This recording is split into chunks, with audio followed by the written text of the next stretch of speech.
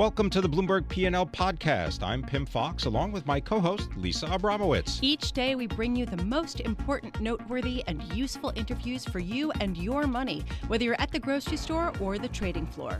Find the Bloomberg P&L podcast on Apple Podcasts, SoundCloud, and Bloomberg.com.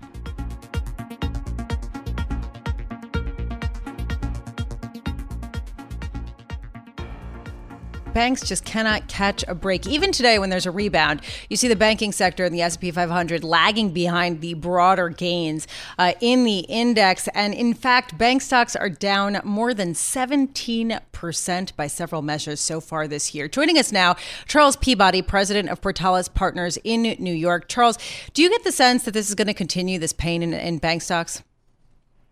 Well, as you know from my earlier appearances, I do think we're in a bear market for bank stocks, and the end won't come until they're down at least 30 to 50% from their first quarter 18 highs. That said, I think the first leg of the bear market is actually starting to conclude. Why is that? Give us more detail. Well, a lot's going to depend upon the Fed, and you know, whatever relief rally we have, it's hard to tell until we know what the Fed's going to do. But I think we could go sideways in a trading range before the next leg of the bear market begins, or we could have quite a robust rally and maybe even retest the September highs of 18 if the Fed were to change its language about QT, which I think is more important than what they do with Fed funds. But why are the bank stocks so dependent on the Federal Reserve's language at a time when the banks seem to have pared down their risk-taking operations and have also shed hundreds of thousands of workers? Well, I think there's a big difference between what you're seeing today in the markets and what you saw back in January, February when we had a sell-off scare, if you will. If you recall correctly, QT didn't start until October of 17. So we were only about 3 or 4 months into it when we had the sell-off in equities in January, February of 18. But back then, we weren't seeing the plumbing of the fixed income markets grinding to a halt. Today, we're seeing the plumbing of the fixed income markets grinding to a halt. And we're about a year plus into QT, and we're just hold on one second. If people don't know what maximum. QT is, it's quantitative tightening, and you're talking about the Fed basically shrinking its balance sheet. It's $4 trillion balance sheet, correct? Right, and we're at the max now of, $50 billion a month. And that affects banks' liquidity and ability to lubricate the system. And so what you're starting to see is a lot of hung loans, loans that can't be, turned over and distributed because the capital markets are breaking down. The fixed income buyer is slowing its purchase. And so the capital structure of the banking system is starting to get used. I won't say impaired, but used up, if you will. This is actually Go ahead. Sorry. This is a really interesting point. I just wanted to really sort of highlight this, what you're talking about, basically leveraged loans, that there were a lot of deals that were announced, private equity buyouts, which were at the fastest pace since 2007. There were a lot of these deals announced. They were trying to get them done. Banks committed capital to these companies at certain levels, and now these banks, in order to sell these loans, have to sell them at huge discounts. Is that basically what you're seeing? Exactly, Lisa. Very well put. And if they can't sell them, they're retaining them. And so between the QT, the quantitative tightening, which is, reducing excess reserves, and the drawdown of credit lines, you're seeing the liquidity picture on banks' balance sheets change quite dramatically. So they're seeing a loss of wholesale non-operating deposits, and they're seeing a drawdown of their lines. And some of the drawdown is a positive, but some is like PG&E, the troubled California utility, which drew down their lines, I think was it like $41 billion in less than a month. That's not the kind of loan demand you want to see. Charles, how big could the losses be from some of these committed loans that the banks have already have hanging out there? the rule of thumb is when you get into a recession, and that's where I think we're headed by the end of the year, which is part of my, logic behind the bear market has not yet ended, and that these stocks will be down 50% by the end of the bear market. The rule of thumb is you're going to lose maybe 30% on a loan. What's different this time is that you've had such a weakening of the covenants that you actually may lose much more this time around than you have in the past. You may not have as many loans going bad, but you're going to lose more per loan because of the weakening of covenants. Charles, haven't the banks had almost a decade to prepare for this? Oh, they have, Tim, and I think banks are in much better shape this time around to deal with a recession and some credit fallout. And in fact, I would argue that this will be the first recession that I've followed, and I've seen 4 of them, that the banks will actually come out with their balance sheets intact. There won't be the huge capital impairments that characterized prior recessions, and banks spent most of the first 2 or 3 years of the recovery repairing their balance sheets and replenishing their capital. What I do think you're going to see is what I call an earnings recession, and that's what we're adjusting to right now in the way the stocks have traded this year. Is if you recall my last appearance with you guys, I talked about a 3-legged bear market, and the first leg would be characterized by slowing growth or disappointing revenues, and that would be reflected in multiple compression. And that's what you've seen this year. The second leg is going to be more related to credit deterioration, and we're not there yet. And that's why I think you could have some kind of relief rally, probably sometime starting in January. Yeah. Charles, which bank do you think is most exposed to these hung loans? Well, Wells Fargo has been involved in a couple of them. If I were going to buy the banks, I wouldn't buy the regionals. And it's interesting that the regionals are weak today. I would actually buy the money centers, and those are the ones that are actually holding up a little bit better today. And the reason is, if there is going to be a rally, it's going to be related to Fed action, which will grease the skids for the capital markets, and that would be very positive for the money centers. But Wells, is one of those banks that is capped by regulatory restrictions on unit volume growth. And so they can't grow their net interest income unless they, take actions to enhance their margin. So if you think about it, net interest income is a function of volume times margin. The unit volume component is capped by regulatory restrictions. So they have to pull levers and enhance the margin. And that can be done either by taking interest rate risk, which they're doing, or by changing the mix of your assets and going after higher margin type assets. And they've been doing that. They've been very aggressive in the leveraged loan market, and they've been caught, I think. Thank you very much for being with us. Charles Peabody is the president of Portales Partners, speaking about the U.S. banking system and the potential for more sell-offs in bank stocks.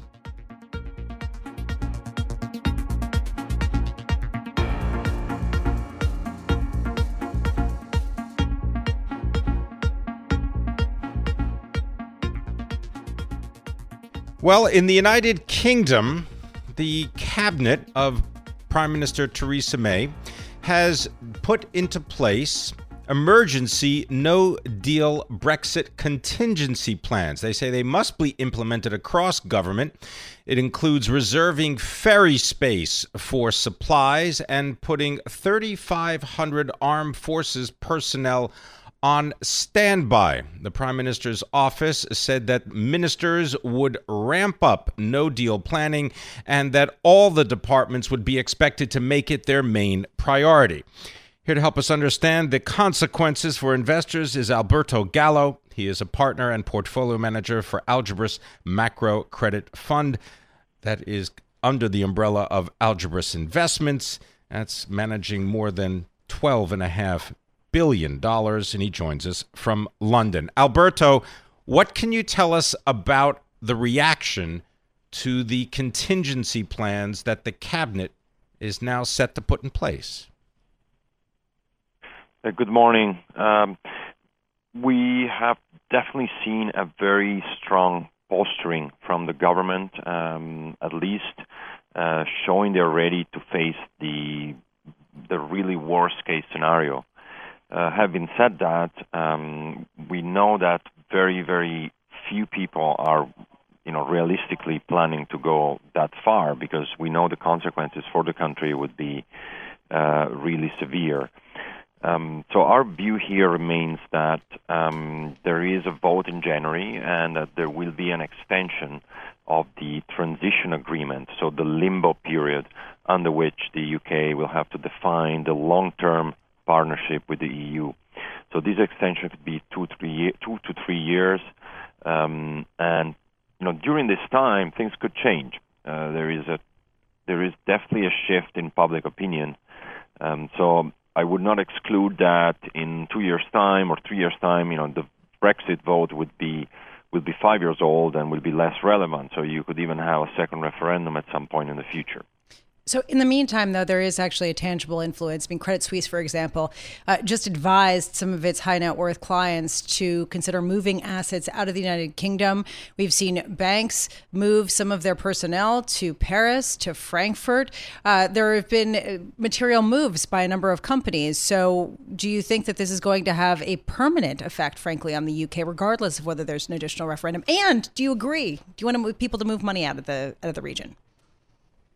It does have a permanent effect. I mean, we estimated just around, and before the Brexit vote happened, we estimated a loss of around 8% of GDP, or nearly $200 billion over a period of 10 years. So there is a drag on the economy, and various think tanks and universities have estimated a similar amount.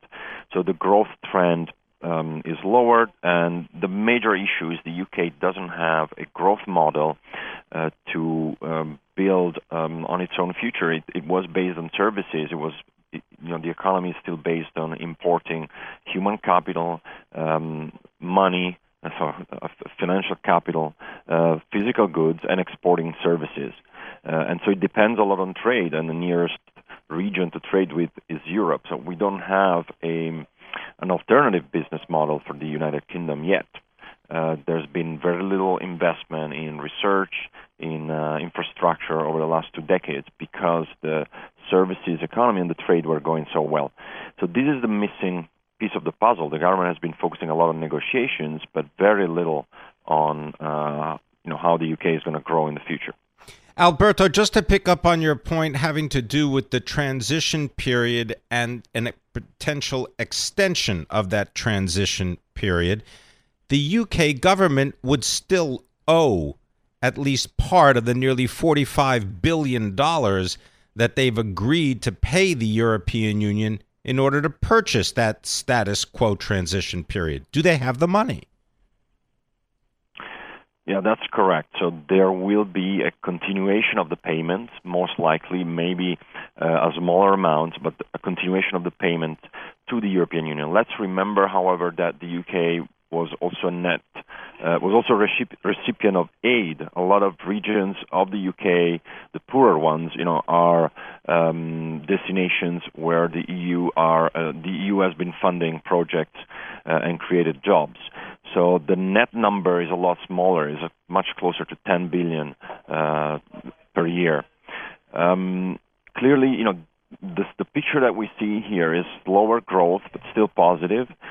In the markets, sometimes you see extreme pricing, which suggests, a very tail type scenario.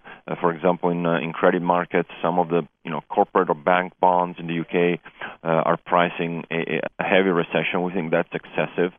But what we see is really a kick the can and muddle through environment. So Alberto, if I were Tom Keene, I would say, let's rip up the script for a second. I want to go through a couple of just quick questions. Number one, where in Europe do you think is the best place to invest? Well, I think that Germany is definitely benefiting the most from the Eurozone, will continue to benefit. But there's a couple of other places where the risk of a recession has been really, really priced in by the market. One of them is the UK, and the other one is Spain. These two countries still have good trend growth. They're still growing positively. Spain has obviously less of a populist movement than the UK or Italy. What we're looking at is a slowdown, not a recession. So, what about U.S.? What about U.S. versus Europe? Which do you prefer? Well, in bond markets, the U.S. high yield market is still priced relatively well. The level of spreads has widened compared to last year, but it's still far from the highs of 2016. And oil is going down, and so the U.S. market still looks a little bit expensive.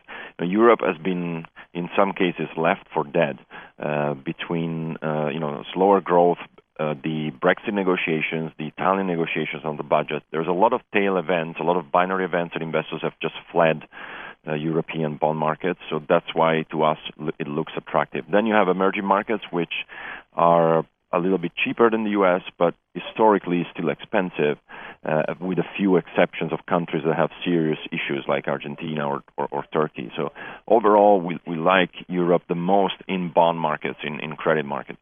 There you go. Alberto Gallo, always wonderful to hear your perspective. Alberto Gallo is partner and portfolio manager for the Algebris Macro Credit Fund for Algebris Investments, coming to us from London. He is also a Bloomberg Opinion columnist.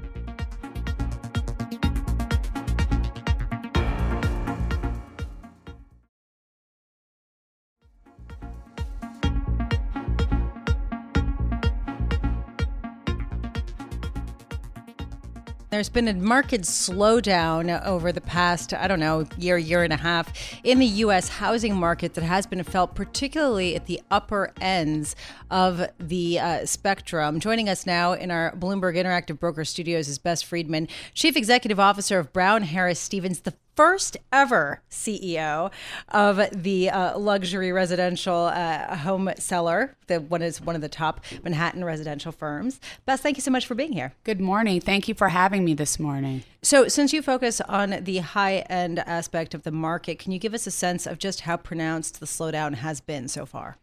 It has, as you said accurately, it's been about a year of a slowdown and a correction. And, we're feeling it. Our volume is off from last year, but we were in need of a price correction. The market had been going up for 7 years.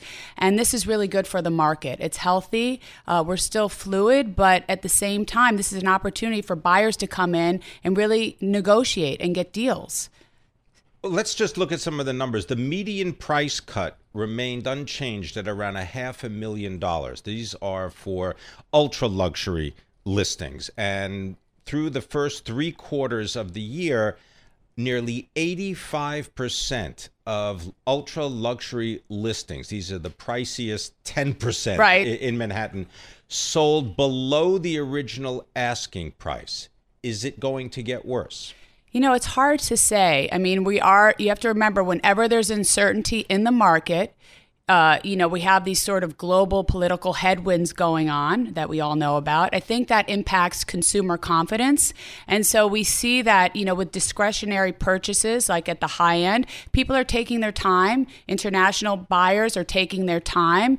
But people who need to sell and buy, like people who are getting divorced or having babies or there's estate sales, that product is moving. The high end uber luxury has slowed down a bit, but we're still seeing good numbers and good sales happening.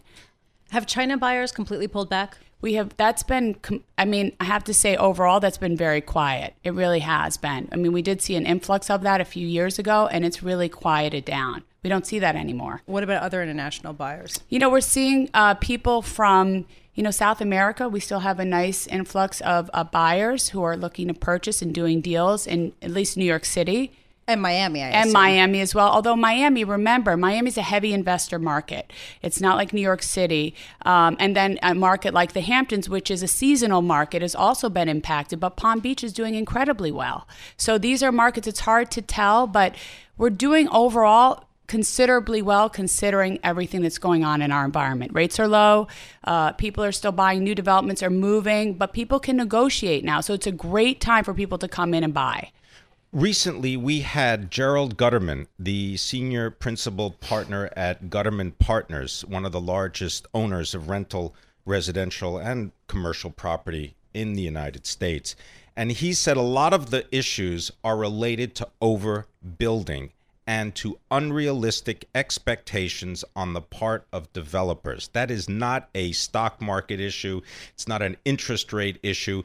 It's a certain supply and demand issue. Do you see the same thing? I second that emotion completely. I mean, remember, when the market is very fluid, you have an intersection between supply and demand. Right now, we have an oversupply, and the demand is not caught up to it. So I agree with that. There's a lot of new developments in Manhattan, for example, that they have to come down in price. There's an oversupply, but the things that there's a demand for, that they're priced right, people are purchasing them. What price range is the stickiest right now? In other words, what price range is seeing no declines?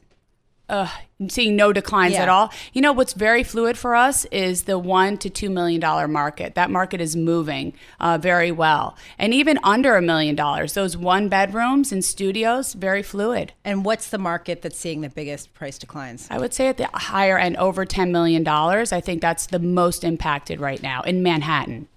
What about the number of days that properties are staying on the market? Much longer. That's 5 months now. I mean, that's extended 5 months, 6 months. And again, if something is overpriced, it could be on for a year or 2 years because sellers are not being realistic, and they need to be realistic if they really want to sell the property. What's your sense? How long do you think this is going to last? How deep will it go? Oh, let me look into my crystal ball. Please do. I think that moving into next year, it's going to depend on our environment. I think we're still going to be selling properties, but we're going to have to still get into more of a correction. And I think next year is going to be a little choppy. And then hopefully by 2020, I think we'll be fluid again. I hope. All right. Well, maybe they just need more yoga classes or pools or yoga is very important. Yes. Yeah. Yoga and kickboxing. You need both because you have to alleviate the stress. Pim, I'm going to go take some yoga and kickboxing class. Join me. You can come with me. We'll do it together. There you go. Well, there's a lot of space for it. Thanks very much for being here. Bess Friedman is the chief executive of Brown Harris Stevens, speaking to us about the real estate market and the woes that it feels, at least right now.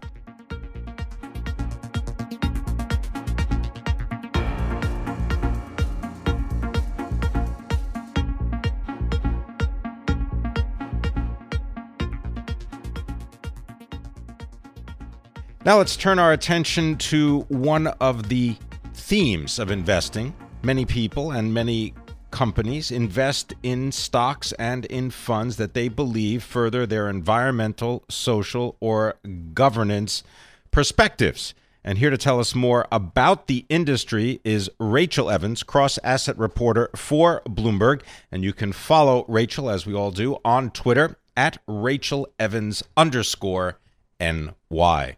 Rachel, great story. Tell us about ESG funds and how sometimes the label does not accurately present the detail. Right, so ESG, short for environmental, social and governance, promises a lot. It sounds pretty good, right? The idea being that you can invest in line with your values. So if you have an issue with, say, pollutants or the oil industry, maybe you can avoid those by buying one of these funds. However, the truth is a little bit more complicated than that. If you actually look behind the wrapper of some of the exchange-traded funds that offer ESG solutions, you may be a little bit surprised about what you find. We came across a number of funds actually include ExxonMobil, one of the largest oil companies in the world, and other funds that include, sort of pollutants and some of the socially perhaps less responsible companies out there. Rachel, I guess that this sort of goes to the heart of the confusion of what it means to be responsible. And I guess that there's a question of how tailored some of these ESG funds are to specifically environmental or specifically corporate governance.